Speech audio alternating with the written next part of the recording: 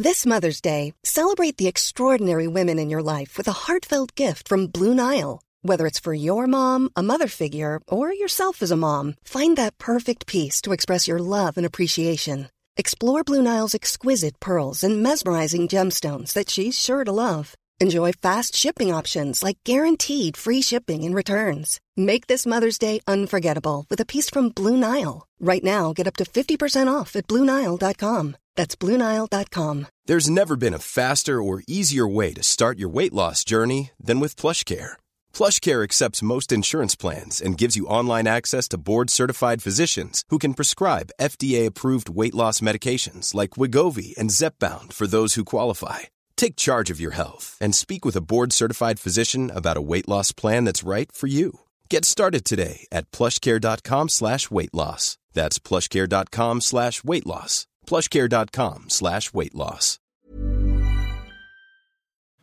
Hello, and welcome to Stalking Time for the Moon Boys. And I'm calling it Stalking Time for the Moon Boys because anyone who listened to the previous podcast will know that Tim Hinks spotted a sort of buried, embedded pun within Stalking Time for the Moon Boys, and that it could be called Talking Time for the Moon Boys because of what we do on this show is we talk about David Bowie, and therefore, because that's a reference to Bewley Brothers, it could be Talking Time for the Moon Boys. Unfortunately, I suggested on the last podcast that we might have some responses to this on Twitter, and it's universally been Stalking Time, please, don't call it Talking Time. Someone said that sounds like an Alan Partridge show.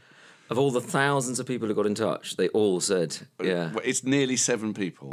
And they all said, no, we like Stalking Time. I mean, Talking Time by itself does sound a bit like I think people are actually too frightened to talk to about it because no one's mentioned it to me. I think it's such a big decision they're making on our behalf. Yeah. But Stalking Time it is what you're saying. Well, it's an interesting philosophical quandary as well because a couple of people said, no, it's much cooler, the Bowie reference. The Bowie reference, right? And I think, well, it's still a Bowie reference if it's Talking Time for the Moon Boys, isn't it? Yes, I suppose they mean... But the thing about Stalking Time is it's a lyric that's not that well known, and so referencing it is a bit insidery and it feels quite good. That's what we quite liked about it. Yeah, but we're still doing that if we'd only called it Talking Time for the Moon Boys. It is well, I think that's a reference to it's a reference to a Bowie lyric, whereas we are just going for the Bowie lyric. There is a fine line between the two. But if we'd have called it... the Spiders from Mars, and claimed to be the Spiders from Mars. Yeah, that would feel too obvious, right? Would have been rubbish. It would have been terrible. Yeah. And when you suggested it, I said it was terrible. And I think Stalking Time is a cool reference to a cool song, right? Okay. Well, let's stick with Stalking Time for the Moon Boys. Right. Now, the very exciting thing about Stalking Time for the Moon Boys, episode 5, is we've got a guest on this show. We've never had a guest before. Loads of people have asked to be on. Oh my God. It's incredible. I'm just trying to think of a name of someone. It's where to start. Been asked to be on. She was in Big I met her because she was in Big Brother. Oh, really? Yeah. We'll talk about that. Let's hold that thought. But I said no to all of these people because I wanted to have on Robert Popper. Hello, Robert. Hello, David. Thank you for asking me on. That's a pleasure. News. You'll know Robert Popper, of course, from Friday Night Dinner and all sorts of other things he's done in the wonderful world of comedy. But also, I know him because I've known him since he was about 8. That's right. Because he's I didn't know that. Yeah, he's the cousin of a close friend of mine, David Gavrin of the Sundays. The Sundays, a very big band in the 90s, and then they decided for their own rather stupid reasons to give up doing music around about 1997. Such a shame. It is a shame. I'll talk to my cousin. Yeah, well, I could talk to him too, because I play squash with him sometimes. Do you want me to have a word? Would you I don't know him. Yeah, David Gavrin. I mean, actually, when I mention the Sundays on Twitter, which I do occasionally, a host of men of our age all start wailing with what a great tragedy it is that they don't do anything anymore, and essentially start talking about Harriet in a slightly mad, yearning way. It's kind of extraordinary, and I think it proves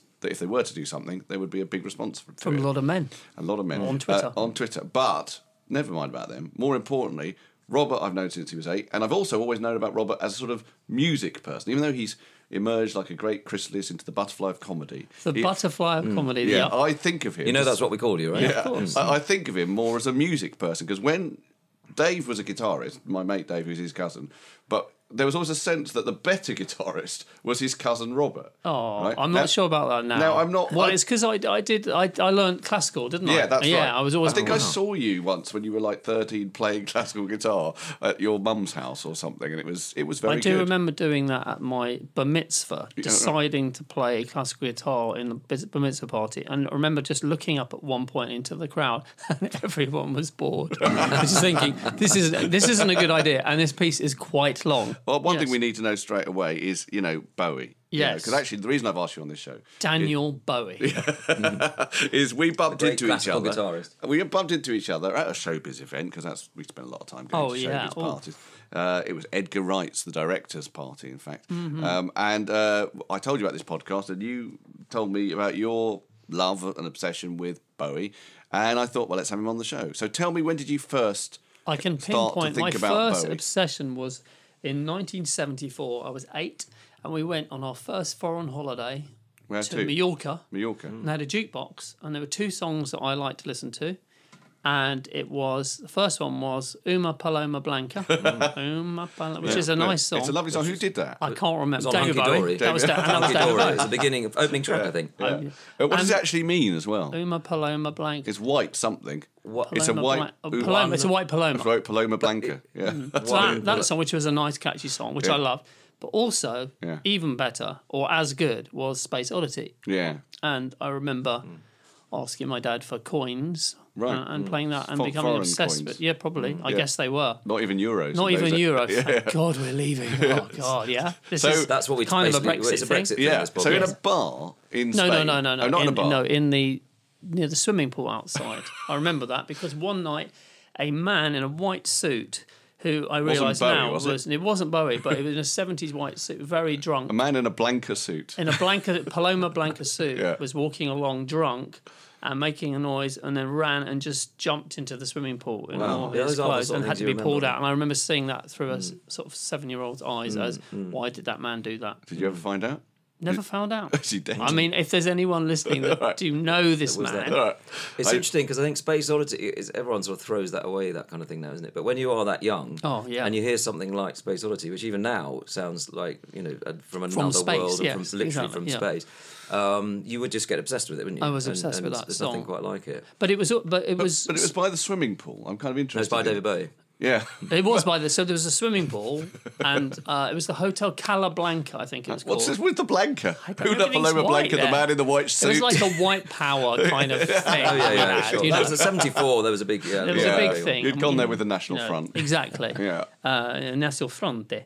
And on the left was kind of a bar area. I do remember this, and there was a jukebox. That's where Okay, it was. I see. So from there, you're what, 8, did you say? I was about 8, yeah. From there, how did you And then build, it was, build I an remember watching actual- on TV. Right. Top of the Pops and all that. And I probably bought some singles. But it was actually my cousin, David Gavrin of the Sundays, bought me Ziggy Stardust, the album. Oh, did he? When I was about 12, probably. See, he's very critical, David Gavrin, because I've actually just done Desert Island Discs, right? And on Desert Island Discs, I talk quite a lot about him. There's a Sunday song on it, but more importantly, I talk about how when I was like 16 or something, and I was really into punk rock, and bought Nevermind the Bollocks, and had tried quite hard to get my hair spiky. Wasn't very good at that because I didn't understand about Glue. back combing. Well, actually, I used my mum's Silvercrin, right? But it never really worked. It just fell down. But anyway, I was still trying quite hard, and then Dave played me Wind and Wuthering by Genesis, and I got really into Genesis at a point in time when it was the least fashionable cool thing thing. in the world, right? But he still had that effect on me. So It still makes you sit up when someone says that Sex Pistols up, never mind the bollocks, and it slightly made me jump when you said that. What, I think, how do you mean? Well, I think partly because I think when you say never mind, you're going to say the Buzzcocks. That TV show has become much more of a thing. So when you really? say, so when you say that's a pun Yeah, on no, exactly. Nevermind the Bollocks, No, and that came I'm first. well aware of it, and I Yeah. love Nevermind the Bollocks, but it's quite an outrageous title, isn't it? It You is. normally It is, Never yeah. mind the bollocks. It is. There's no way of saying that in a way that It is. anything other than wow, that's It's a like the hell most. of a title. Is that the most British title of It is any album? Probably is. I think. unbelievably Is there big. a more British title? Well, probably a Chas and Dave album. Yeah, if we were maybe. to check a Chas Yeah. and Dave album. Who my friends went to see Got at my- the Albert Hall last week. Really? Generally. And also, it does include the lines "Got my beer in the sideboard ear," which Right. I don't know if it's an album title, but as a lyric, it's the Who's most that? British. Chas and Dave's song, the sideboard song, got my beer in the sideboard. That could be ear. a Genesis album, to be quite honest. But it is in fact Chas and Dave. We've never mentioned Chas and Dave, but I'm suggesting they probably have a very, very clear view on Brexit. Yeah, I think they do. They probably use a song called the Brexit song. They almost Chas and Dave. I'm not so sure. I think there's a sensitive side to them. I think that, because they did a lot of session work, didn't they, in the 70s? Would that make them sensitive? Well, I think they did a lot of cool disco-y soul things. Well, so I think that suggests more of a. So did Rick Wakeman. Yeah, maybe so. Yeah. Well, that's all right. We love Rick Wakeman because he plays piano, of course. But I think he's also quite clear on Brexit. Yeah. Is he? Is he clear on Brexit? I think so. Anyway, there are a couple of things you spoke to me about. I can't remember them now, but sort of little quizzical things you said to me about Bowie. Well, I was listening to your podcast and finding funny lyrical things and that irritated you, or what's that?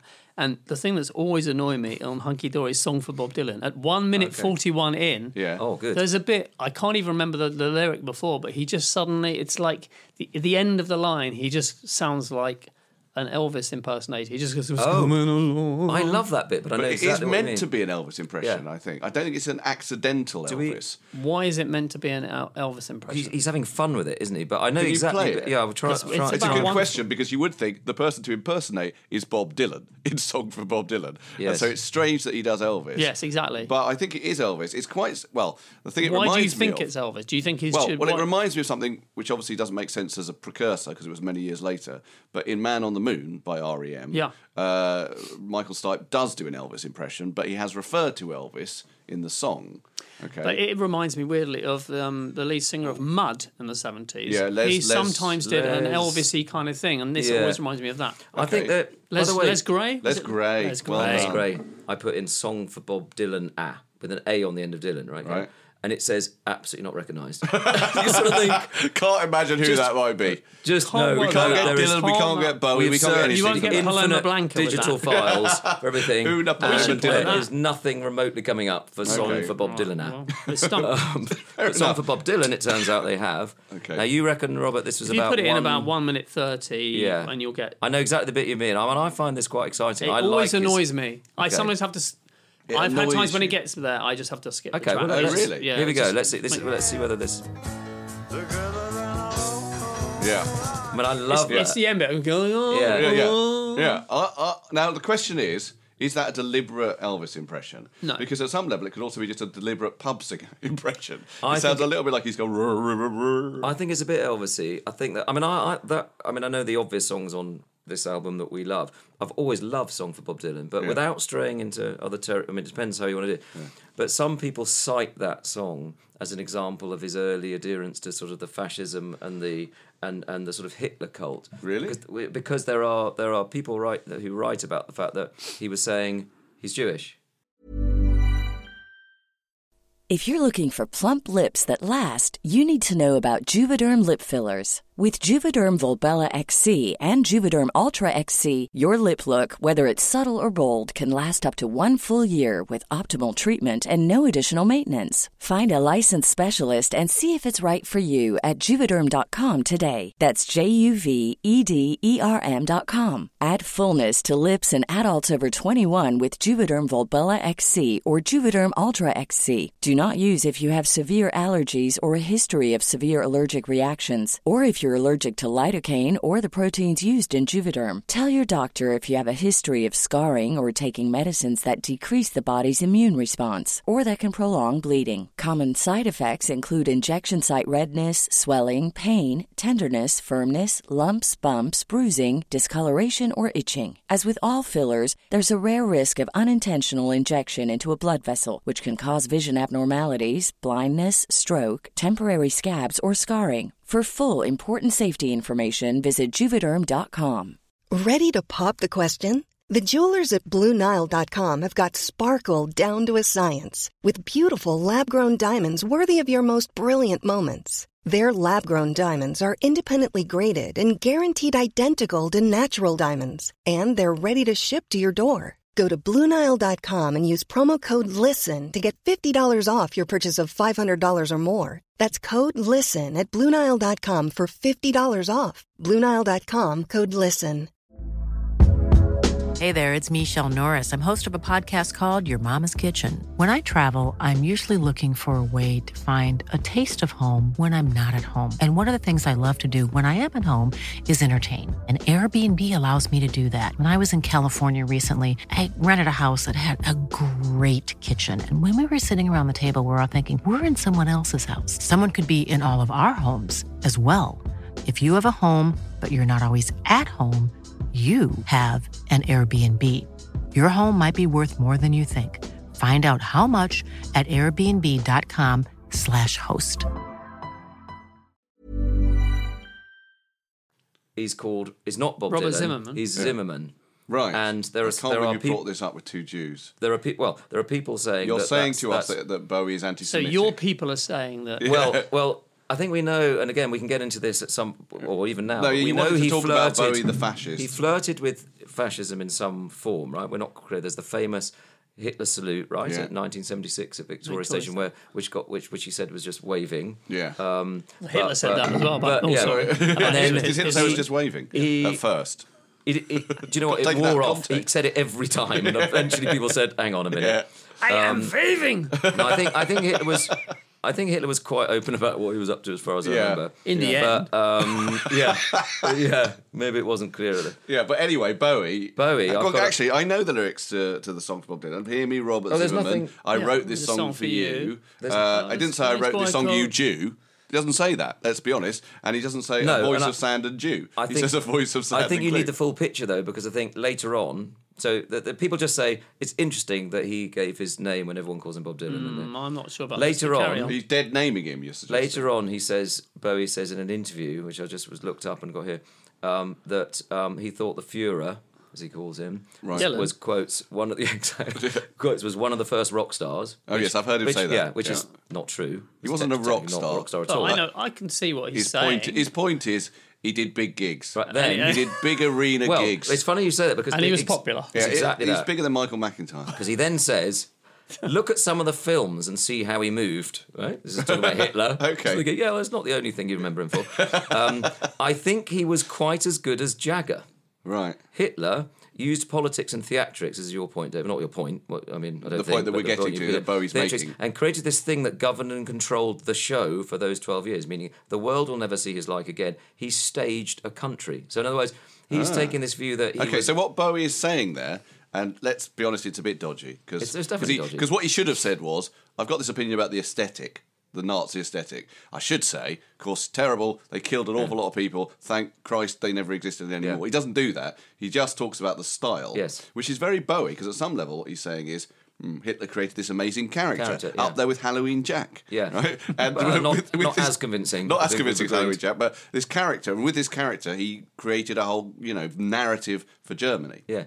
And then he goes on to say, just in case you're in doubt, because he's not saying that. Heil Hitler. He says, well, almost. This is when we leave. I believe Britain, says David, Bowie, that is, I believe Britain could benefit from a fascist leader. Yeah. After all, as if this helps explain it, fascism is really nationalism. Right. Yeah, I know that. So, I mean, what is all that about? What is all about? Exactly. Well, to be fair to David, I mean, he was off his head on. Well, that's what he says. Bowie said much later on, like in the 90s.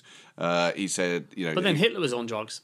Was he? Oh, yeah. Well, actually, sort of barbiturous. Speed. Yeah. But also Hitler never after the war, because he was dead, but never said, I was on drugs and I really screwed up there. I'm sorry. He never said that. Whereas Bowie, I think, referring to that interview and the possible fascist wave, he said, I was just completely out of my face. I didn't know what I was saying. And he was also very paranoid and convinced, I think, at the time that, devils and various things were getting into his consciousness, wasn't he? Yes. Yeah. He was. And there's the whole Jimmy Page thing that they both sort of sat and... What's that? I don't know the Jimmy Page thing. They lit sort of candles and tried to get the devil to come into their apartment. Crowley, probably. Alistair Crowley and all that. But the thing I don't think he was a sort of fashion. I mean, he hasn't thought remotely deeply about any of this stuff, as you said, it was the theatrics. But what he did have, which is kind of part of the fun of him, which is this sort of always this obsession about sort of the end of days, about sort of the world, he was a sort of catastrophist, sort of the world is going to end. And may I play you a clip which I don't think you will necessarily be familiar with, but this shows you how early this came, because this is what I think it's about.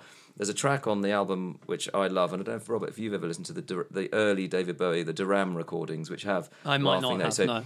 So there's a track on this called "We Are Hungry Men." Do you know about this? I don't know the track. Sounds good already. It's absolutely. Yeah. It's got lots of things we love about Bowie. It's got a really cheesy, terrible bit at the beginning of a newsreader announcing effectively the end of the world. Right. And the song is basically about trying to control population and the state eating people to try and control. It's absolutely Perfect. it's ridiculous, but it's got this bizarre cod newsreader thing. And let's hear it. Here we go.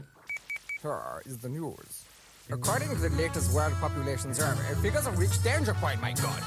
London, 15,075,000. New York, 80 million. Paris, 50 million and 30. China, 1,000 million. Believed in small lots. Mustard is included. It's perfect. It's perfect. And so, did you say Paris 50 million and 30?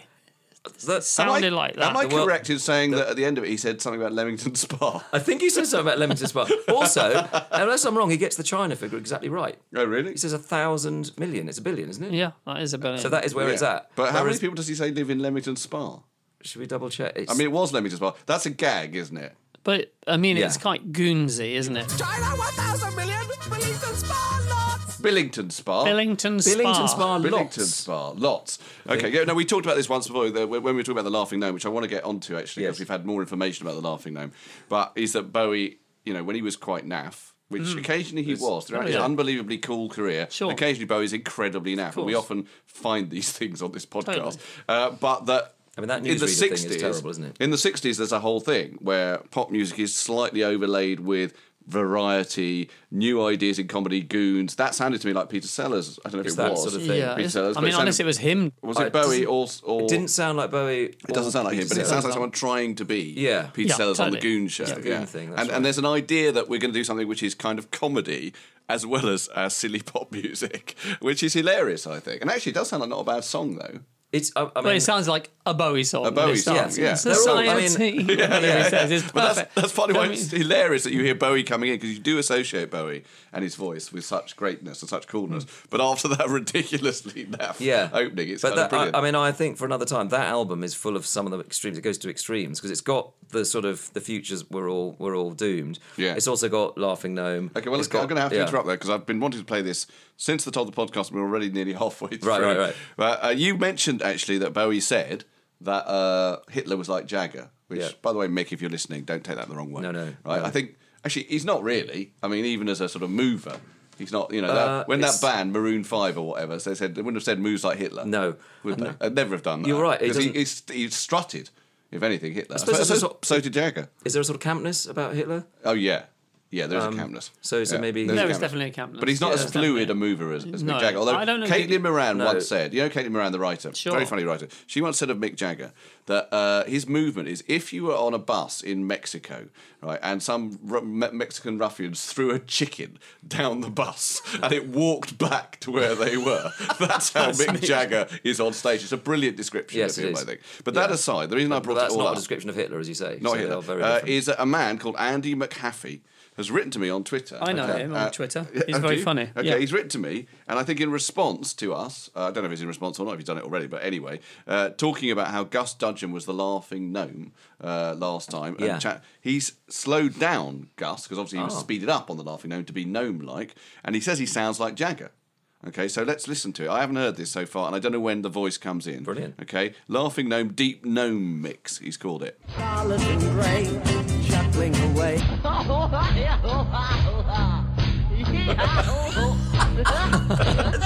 Burley trotted back to my house, and he sat beside the telly. With his tiny hands on his tummy. It's brilliant. It's amazing. Away, laughing all day. Oh, to report you to the gnome office. So we talked about this a lot in the last podcast, about the comedy of Bowie's relationship with the gnome, and how Tim pointed out that at one point Bowie stops being I say he's quite he good stops collaborating. Yes-er. He's quite a good improviser because the gnome says stuff, Bowie runs with it. Yep. But at one point, what does the gnome say? The gnome says, "What is it? Not a metronome. I'm a metronome. I'm a metronome." I think so. And Bowie says, "Oh, really?" Yeah, and then it's just dead. The atmosphere stops. It's like that's it. I've stopped. It's like the Elvis moment. Yeah. But at this point, he says, "Are you from the gnome office?" Right? And the gnome really goes with that. The gnome says, "Oh, hey, gnome office," right? But we talk about that quite a lot. But if you actually hear it in real life, it sounds like this. Oh, to report you to the gnome office. Gnome office.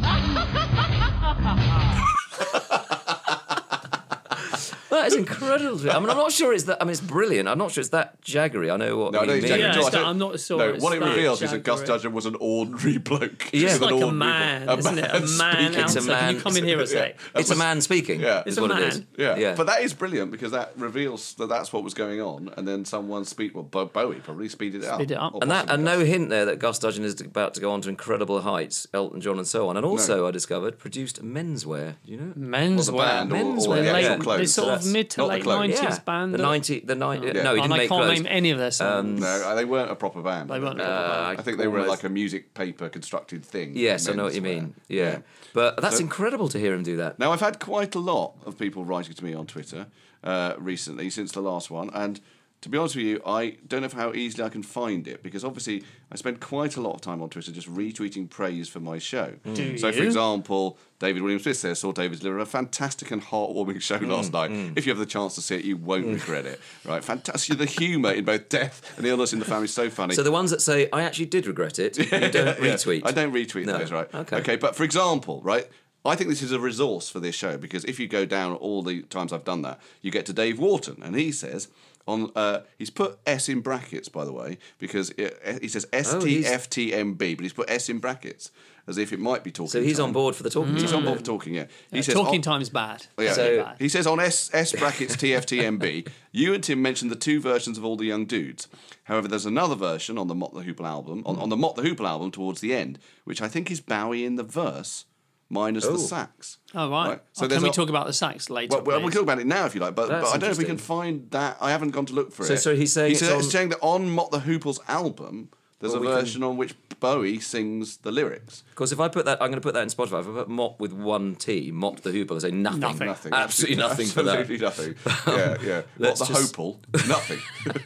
But... while we're on the site, while you're looking for that, let's have a look. You actually sent me an email saying we need to talk about Bowie and saxophone. We have talked a bit about that before. Right. It's fine, because the thing you showed me... I'm really happy to talk about saxophone. When Bowie plays the sax, it's just... What is that thing you showed me, though? Well, I looked up, I mean, I'm a bit obsessed about Bowie playing the sax, because it's how does that man, the most musical man, I can imagine, play the saxophone so terribly? It just sort of sounds like a whale blowing through a radiator. It's sort of this shrill. It's always a sort of an eighth semitone shot. Always the saxophone, and weirdly, it's almost as if he doesn't know how to record it as well, to make it sound, that rounded sound that generally you get when you record. It's sort of it's a bit like Dylan and the mouth organ. Yeah, it's like Dylan all the time. No one said to him, Bob, you don't actually know how to play it, I don't think. I'll tell you the other thing. Like, you keep doing it, and actually it shouldn't sound quite like that. And the other thing is Jagger and guitar.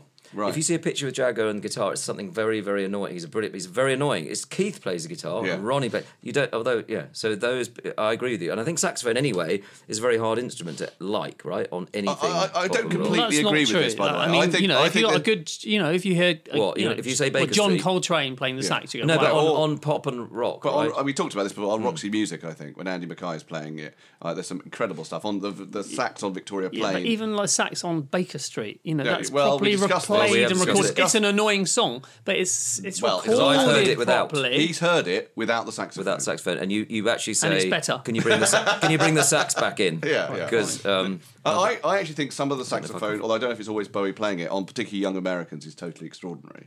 That probably always isn't him, but there's some really bad sax on Diamond Dogs. That's bad. Yeah, I think somehow it doesn't Candidate feel and Sweet Thing. It's but so much. Great songs. I agree. It's just that. You know what? I'm going to disagree about Candidate and Sweet Thing. I found this thing here. It must be from around 1990. It might be Arsenio Hall. Yes. This is what you sent me. What's it called? Pallas Athena. Pallas Athena. What is that? It's just a brilliant Bowie song. Is it a song? It's a piece of music. No idea. But what's it from? Pallas Athena. I don't know. But it's him playing. It's probably a novel, isn't it? It's the nearest thing. When I listened to it, I thought, I always heard that when the Queen dies, that Radio 2, well, it will happen, I think, but Radio 2 or BBC Radio is going to play Kenny G. They're going to play that thing by Kenny G. Do you know what it is? It's a sort of song, what is it, Songbird or something? There's a bit of sax by, actually it's clarinet, isn't it? Kenny G. I don't even know what that's. I don't think I know that song. Anyway, they're gonna play this instrumental track by Kenny G before they announce it, just to sort of set the world to zen rest and calmness. Right. We've got the terrible announcement, right? Yeah. Now I don't actually if that's true. I once asked someone at the BBC and they said it might be actually true, but this bit of saxophone reminds me. It's the nearest Bowie will ever get to Kenny G. Well, it's not smooth and smooth, and I wasn't going to say pleasant. Yeah. Do you know? So this is him. So he's introduced, and here we go.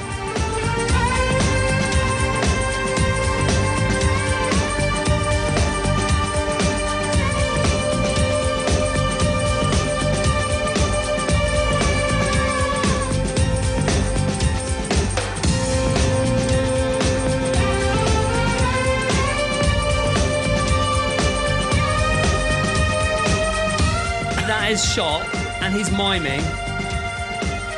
It's just hell. Isn't it? Are you suggesting? Turn it down a minute. Are you suggesting he's miming and he's still getting it wrong?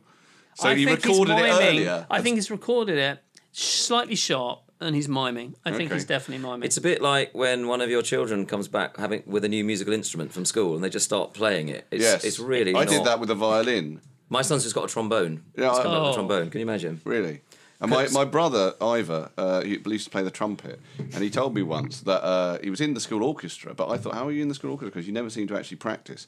Occasionally he would play it, and my brother's got quite big cheeks, so it would be quite funny to see how big his cheeks would get. But beyond that, my dad used to call my older brother a pudding-faced goon, which is very unfair and awful, but it's quite correct. Yeah. So anyway, he played the trumpet, and he told me that at school, in the orchestra, he would play the first 3 notes and then not bother after that. And I thought, what a brilliant idea. Because he would just mime. He would just mime after that. But if the whole orchestra did it, at some point that's going to be very shocking. Very interesting. Presumably there was more than one trumpet. There wasn't. I don't know how many trumpets there were, but even if there wasn't, I think that's you could probably still get away with it because there's enough other instruments that no one would notice. Because I think often I don't see that much. I don't see many orchestras playing, but I did see one the other day, and there was a very. Did they do that? Did they go? Very duh, duh, duh, and then everyone stopped. It was awful. I think they'd agreed beforehand who would do that because I was watching it thinking you could have a sort of Jenga theory of an orchestra, which is how many bits could you take out before someone who goes a lot says, "Hang on a minute, we've lost like the clarinet's gone." What's going on? Would you, if a clarinet went and say violin's a better example? There seem to be about 10 violinists. I think you could lose 3. Yeah, or I think 4,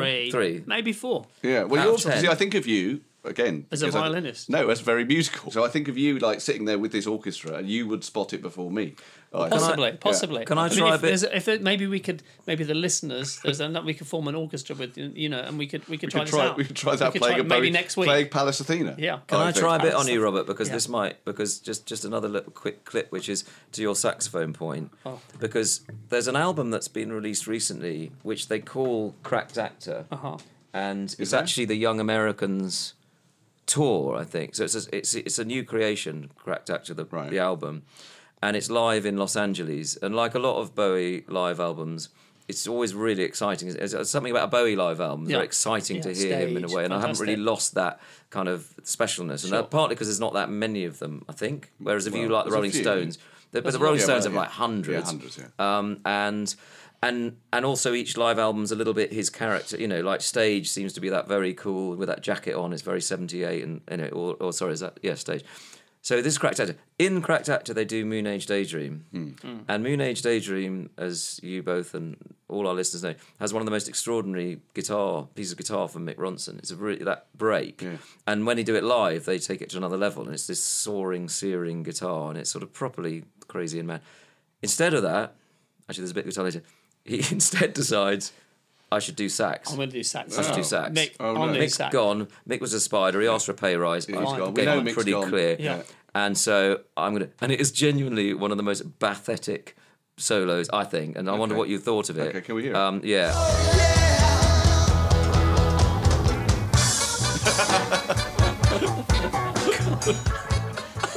It's so dainty. Disappointing. It's so dainty. Just tripping through. Oh, the audience are like, oh no. As an audience member, that must be incredible.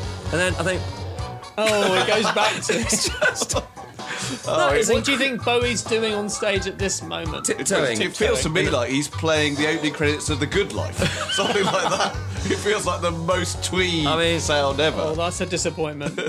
I've got to say, I've never freaked out. That doesn't sound good, that arrangement. It does not sound good. That is not freaking out. But hang on a sec, just one point.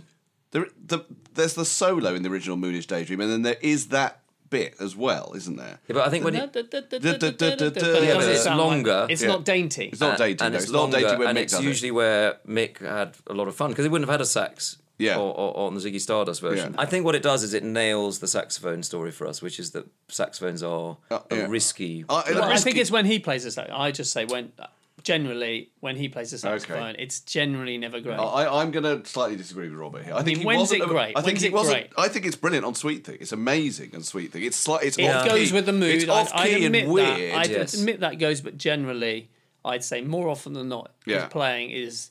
I think a bit of a disappointment, and it's sort of a thing. You know, when you're a super fan, you go, "No, he's brilliant." So when you're young, but I think now I can say I don't think he was a good saxophone. He did actually as well during this period. I mean, certainly I remember when I saw him. I think in '78. He'd sort of lost a bit of interest in the guitar in general, I think. He'd moved away from the guitar because I remember he played Rebel Rebel on that tour, and you think that's the primary almost example of Bowie's brilliant guitar riffs. What? I played it on a bassoon. Well, he does. Well, no, but synthesizer. He does this weird sort of I don't know what it is version of Rebel Rebel, but there's a bit of vocal, there's a bit of synth and whatever. You think, where's the fucking riff? Yeah, I want to hear the song. Yeah, the synths come in to things like. Rock and Roll Star, or what's it? Hang On to Yourself. Yeah. On those later live albums, they are quite synth heavy, and you do miss the riffs. I think, but that was 78, and it was. I'm just going to see while we're here if there's any other questions that we've been asked by people on here. Please don't change the name of the podcast. Stay faithful to them Bewley Brothers. Right. I think we are faithful to Bewley Brothers, even if it's called Talking Time for the Moon Boys. That's my point. I'm trying to think of some. Also, other the Bewley Brothers names. were fictitious. So. So Scott Bennett says, rather stupidly, he says some Bowie Life on Mars questions. Now, none of these lyrics are from Life on Mars. They're all from Ziggy Stardust. But nonetheless, is it just the beer light to guide us? Does it lead to beer? Where can I get one? And I think what Scott is basically saying there is I'm a bit of a beery lad. But it is quite a good question. When he says just the beer light to guide us on Ziggy Stardust, what is a beer light? Is it a light outside of... You know what? I have to admit, I always thought it was just the bear light. Oh, really? Oh, did you? Just the bear light. Yeah, and just that's how Bowie says it. And then my best misjudged lyrics was, as a kid, the Opal Fruits advert, which was Opal Fruits made to make your mouth water. I always thought it was Opal Fruits makey Mac Morka. I always thought it was that. Okay. Did you have your ears syringed at any point? Because that's not And it isn't that. Yeah. No, clearly, but if head, it was that, I think there'd have been quite an investigation into their advertising clientele. And sales probably would have plummeted. Probably would have done. Although that might be someone chewing an opal fruit can you imagine, and trying to say, can you imagine seeing that advert and at the end putting the slogan up, makey Mac Morka? That would be a great Also, advert. when they said, are you aiming these at very young children? No, not at all. Opal fruit, makey Mac Morka. That would be great, written down as one word. It would be absolutely in a similar way, brilliant. I thought I misheard a song that I thought was an advert but was a song, which is the Hot Chocolate song "I Believe in Miracles." Yes, I genuinely also, partly because you had a garage called this, I thought it was "I Believe in Mirco." And Mirco is a big oil company, isn't it? Yeah. And they had garages in Scotland where we lived. Where you lived till you were 8. And I thought that was what it was referenced to. Tom Horwath. Can I just say, David, on that beer light thing? Yes, because I actually think, I always thought it was beer light, because it is. And I always thought it was a really great phrase or couplet or whatever you want to call it, because I assumed it always meant it's a pub, it's a smoky pub, and it's the band at the beginning of their journey, and they're not in big stadiums. And I thought it's just the beer light felt like we're just doing it because we're loving it and we're in a band. I always thought that beer light, almost like that triangular shape that a light makes in a smoky pub. But what is the lyric is, it's just the beer light to guide us, meaning he's gone mad, Ziggy's gone mad, we're left with the beer light. So I guess you could say, right, all that's left for us is playing in pubs. Yes. He's gone off to... So it's definitely a beer light and it's not bear, like the bear, an actual it's bear's definitely light. Not... Oh, you mean like... You mean a bear? Well, no, I'm saying, is it a bear? It could be a bear that has a light. Because I think originally you thought bear as in naked light. Yeah, but now I'm enjoying the fact that it could actually be a bear, a bear that has a light, a torch. A bear with a torch. A bear with a torch, or alternatively, a light in the middle of Yellowstone Park. Exactly. Which a bear is attracted to, where there's honey. Yeah. In a big shed. And has marked with its own urine, and it's become its own. Yeah. Well, then it doesn't need the light. I mean, why would it need a light if it's marked with its own urine? You're right. Yeah. Is it that, or is it? Don't be ridiculous. It's probably beer light. Tom Horwath says, I've always sung along to Lemons on Sale Again and pondered why the government has banned the sale of lemons. What goes on in the mind of David Bowie? So I just said it's Lennon, Tom. I mean, that is so... I mean, it's Lennon. I mean, well, actually, a lot of people, after I said it's Lennon, Tom, the interesting idea, lemons on sale again. That's great. Straightforward. Like, probably in the 70s they weren't for a while due to various restrictions. But I suspect there weren't. There would be an exciting time if they weren't. And then in the 70s, these lemons... Lemons on sale again. But a lot of people have said, is it Lennon? A few people have said it's Lenin, isn't it? It's Lennon. No, well, it's definitely on the back of Hunky Dory as Lennon, right? Yeah. As in John Lennon. Yeah. But a number of people have said he distinctly sings, and we could listen to it, Lenin, right? And it is about revolution at that point in the song. So, but it's very Bowie to say Lennon in a song about revolution. It's just kind of it's a pun, isn't it? It's a pun on Lennon, Lenin. Yeah, and lemons. Yes, and lemons. Workers have struck for fame. Because Lennon's on sale. No, it's Lennon. It's Lennon. Yeah, but also, it is a joke. It's a sort of joke because the workers have struck for fame. Yeah, of course. Yeah. Because Lennon's on sale again. It's actually an incredibly prescient joke. Brilliant. Because it's about fame, which he was going to record with John Lennon. That's weird. There's definitely that, which is weird. But also it's about the fact that he was doing his working class hero. That's what I've always thought. It was a reference to the Lennon that's doing that stuff. He would have just had Imagine. It's a brilliant Bowie kind of headfucky lyric, like in... is it Teenage Wildlife, which is one of my favourite songs ever. Yeah. When he goes, is it? They say to me, they take me into a hallway. They say, don't ask me. I don't know any hallways. Yeah, it's just well, and also Bowie does that a lot. The double he says something twice. Yeah. So normally you say, right, I've just written hallways. I need to come up with something. Always, call days. He says no hallways again. Just do hallways again. Because he Royston Deitch says could be off point, but as regards life on Mars, I've always wondered if it would have been okay for the lawman to be beating up the right guy. Oh, that's an interesting thing. It's an interesting point. Yeah. You know, because life on Mars. Someone once said to me, or I think I read this in the NME, in fact, at the time, that it's a song about how things have got so bad in Britain, I was going to say. So bad in 70s Britain, in a way, but on Earth, that we can only hope there's life on Mars, right? And he paints this apocalyptic picture of the world in which the lawmen, for example, are beating up the wrong guy. But it does suggest that would be fine if it was the right guy. Yeah. I mean, it's okay beating up the wrong... The right guy. Well, no, because the lawmen shouldn't really be beating anyone up. I was actually beaten up by the police in I was on the Stop the City March in 1984, right? Which was a sort of anarchist thing, and I only went along because I thought it'd be a laugh. Right? And is that what you said to the copper? Well, that was the trouble. I got arrested because there was a big movement at one point of the crowd, and I got nearly crushed against a barrier. I jumped over the barrier. Some police picked me up, and they threw me in this van, and they just started throwing me about the van. But that's beating up the right guy for them. For them, it's definitely beating up the right guy. Yeah, but it was pretty frightening. And actually, I remember doing this joke about it later in when I became a comedian. Because people used to do stuff about police violence. Yes. And I think I was the only person who actually had been beaten up by the police on the cabaret circuit. And the thing I said was, the weird thing about being beaten up by the police is if you're being beaten up by skinheads, you can think at least to yourself, well, God, at any moment the police might turn up. Yeah. But if you're being beaten up by the police, there's no point in thinking, I hope some skinheads turn up. Right? So I can tell you, as the person being beaten up by the lawmakers, even if I was the right guy, it didn't feel good to me. No. But I have been... Did the skinheads ever turn up? They never turned up. No. I've been pushed into a hedge by a policeman. Have you? And it was quite traumatic because it wasn't being beaten up. So this is a lower order crime. Pushed into a hedge. How old were you? Like I was at Bristol University, so I was like 20. Pushed into a hedge by the right guy. It doesn't work. It was sort of 3 a.m. We were on our way back from a party or something, and a police car went past. And in that 1980s way, where I thought, I've watched The Young Ones, and I'm probably, and I shouted. I remember what I shouted. I shouted, haven't you got any real crime to solve? Did you? Which also I thought, well, they might, but that might be what they're doing. There's no evidence that isn't what they're doing. And also, I don't think that is that young. That's the sort of thing that sort of 58-year-old grumpy old man shouts. Who were you? Who were you? Yeah. So they were going and thinking, oh, look at me, I've just shouted at the police, and on they go. Instead, I can remember now the sight of their brake lights coming on. Really? And then sort of thinking in some way, oh, it's just me and a mate and we're on our own, and what earth did I say that for? And then this copper, as I think we can call him. Good with copper, yeah.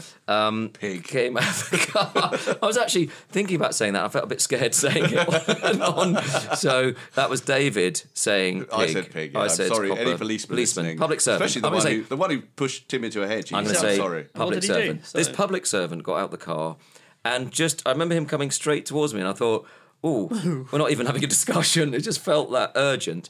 and I suppose he sort of very pushed slowly me pushed you by into the a hedge. chest. And I'm in a sort of suburban in the Bristol somewhere, and pushed me into a hedge. And I don't know if he probably said something.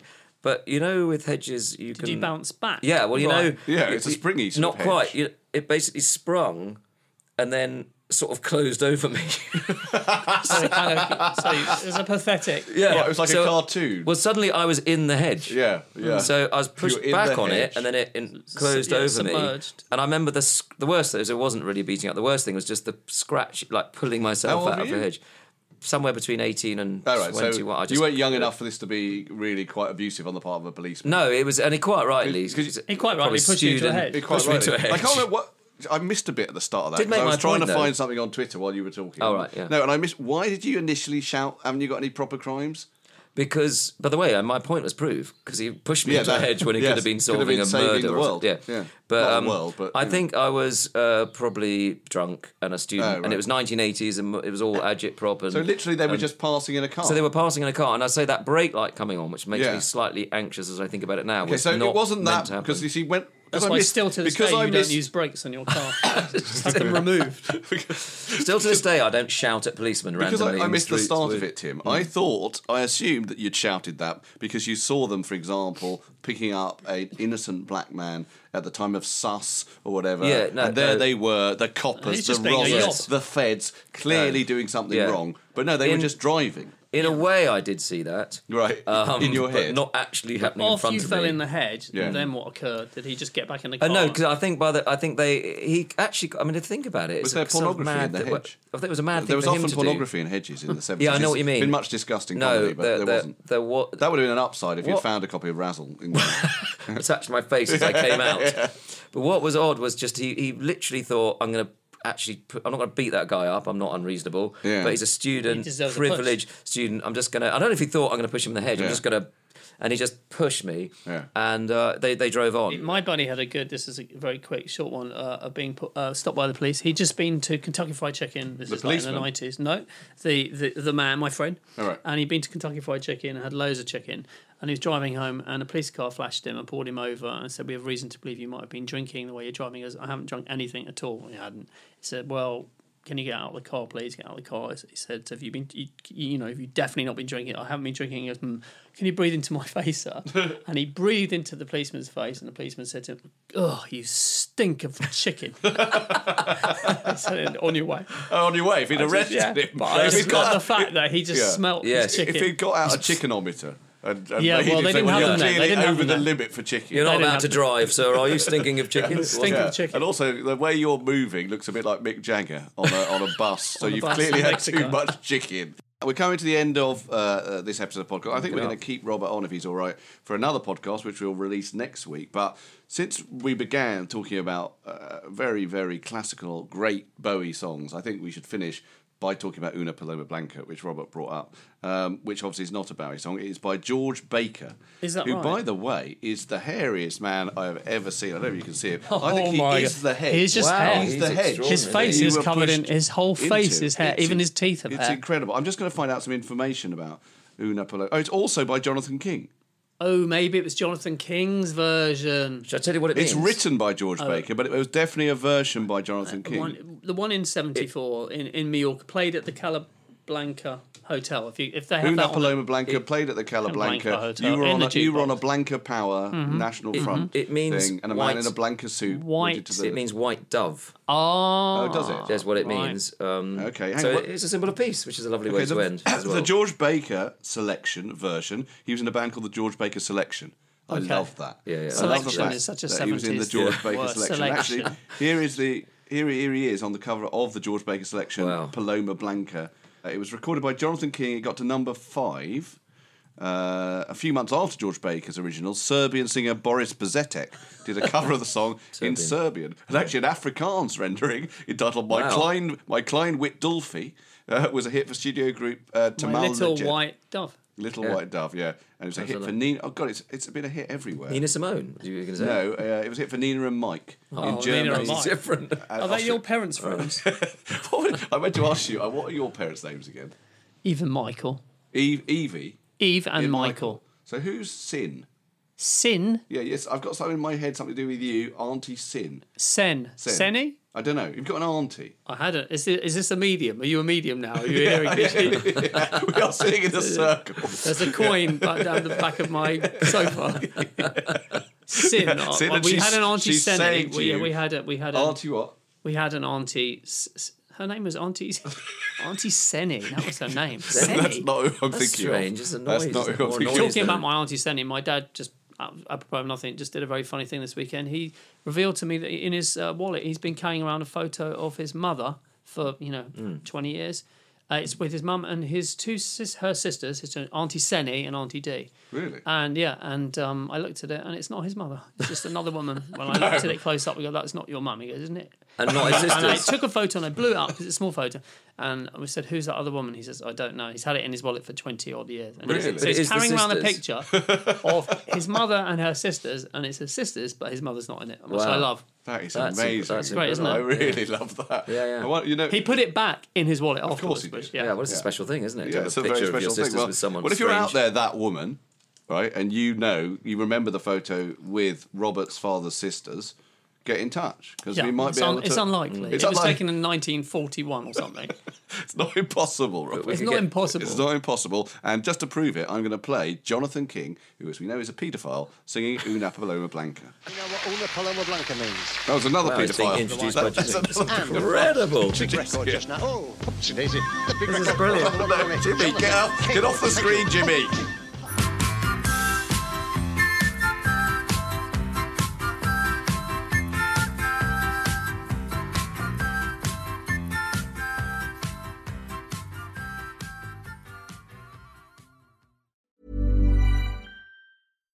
When you make decisions for your company, you look for the no-brainers. And if you have a lot of mailing to do, Stamps.com is the ultimate no-brainer. It streamlines your processes to make your business more efficient, which makes you less busy. Mail checks, invoices, legal documents, and everything you need to keep your business running with Stamps.com. Seamlessly connect with every major marketplace and shopping cart. Schedule package pickups and see your cheapest and fastest shipping options from different carriers. With rates up to 89% off USPS and UPS rates. And with the Stamps.com mobile app, you can take care of mailing and shipping wherever you are. Make the same no-brainer decision as over 1 million other businesses with Stamps.com. Sign up with code PROGRAM for a 4-week trial, plus free postage and a free digital scale. No long-term commitments or contracts. That's Stamps.com. Code PROGRAM.